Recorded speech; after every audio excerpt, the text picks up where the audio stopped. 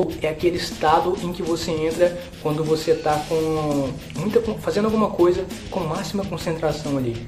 Passa 5 horas, passa 6 horas, passa 10 horas e você não percebe o tempo passar.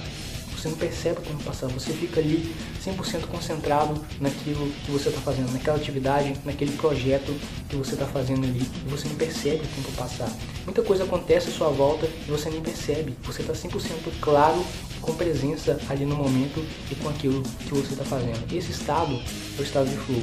De acordo com o Dixit, que escreveu o livro Flow, ele mostra a fórmula para a pessoa realmente conseguir entrar nesse estado de concentração máxima, né? Que é o estado em que o strategist sempre busca estar. É um estado ele busca esse estado de flow de forma consistente e de forma consciente. E para você poder entrar nesse estado, você precisa entender habilidade e desafio. Existem 2 jogadores de tênis. Um é nível iniciante, o outro é nível avançado. O nível iniciante, o nível de habilidade dele é baixo. O cara do nível avançado, o nível de habilidade dele é alto. E pro cara que o jogador iniciante que vai jogar com o jogador de nível avançado, não vai ser interessante para ele. Por quê? Porque ele vai ficar apático.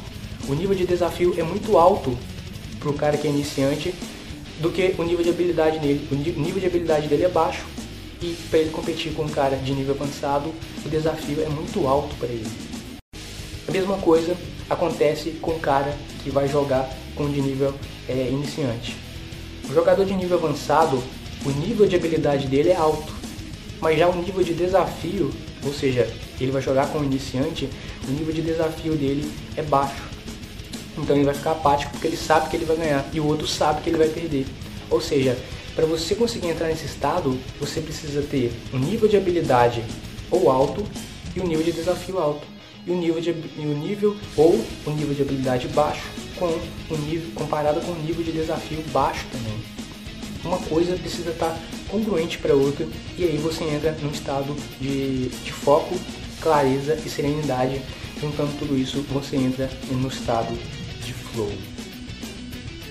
Saber mais sobre flow, sobre concentração, sobre foco, em algum lugar aqui desse vídeo vai ter um link para você poder participar da nossa lista VIP e receber atualizações e reflexões sobre a ótica strategist, assunto sobre desenvolvimento pessoal.